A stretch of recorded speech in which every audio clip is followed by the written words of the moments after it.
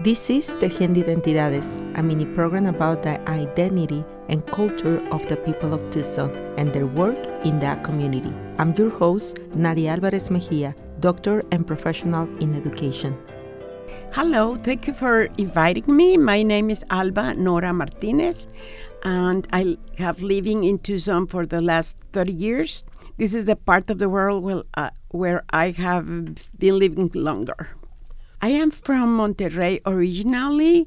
I also lived 20 years in Mexico City. From there, I came to Tucson. I came here when the University of Arizona hired me as a professor at the Spanish and Portuguese department and also at the education department. And I taught for 25 years. So when I retired, I decided I was hesitating. Shall I go back and live in Mexico or stay here? But then I decided to stay here in Tucson because, it's a city, as you know, a city with a lot of cultural offers. And, it's small, not a lot of traffic like Mexico City or Monterrey, Mexico. And I love the desert and the mountains. And in my poems, I call it my city of the four horizons.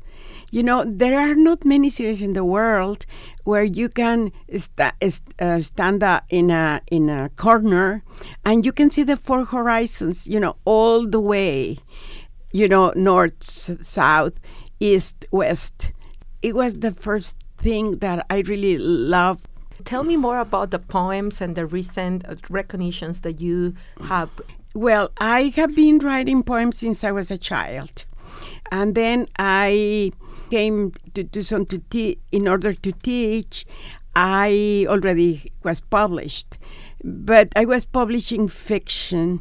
I was not publishing poetry because my father was a poet. And I always thought that is his field, is not mine.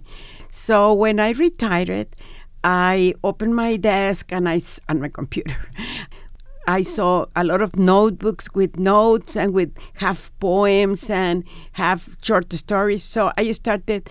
So the first 4 years of my retirement, or 3 years, I published like 4 books in fiction for children, for teenagers, and for adults. I sent my manuscript to this contest, and I won first prize.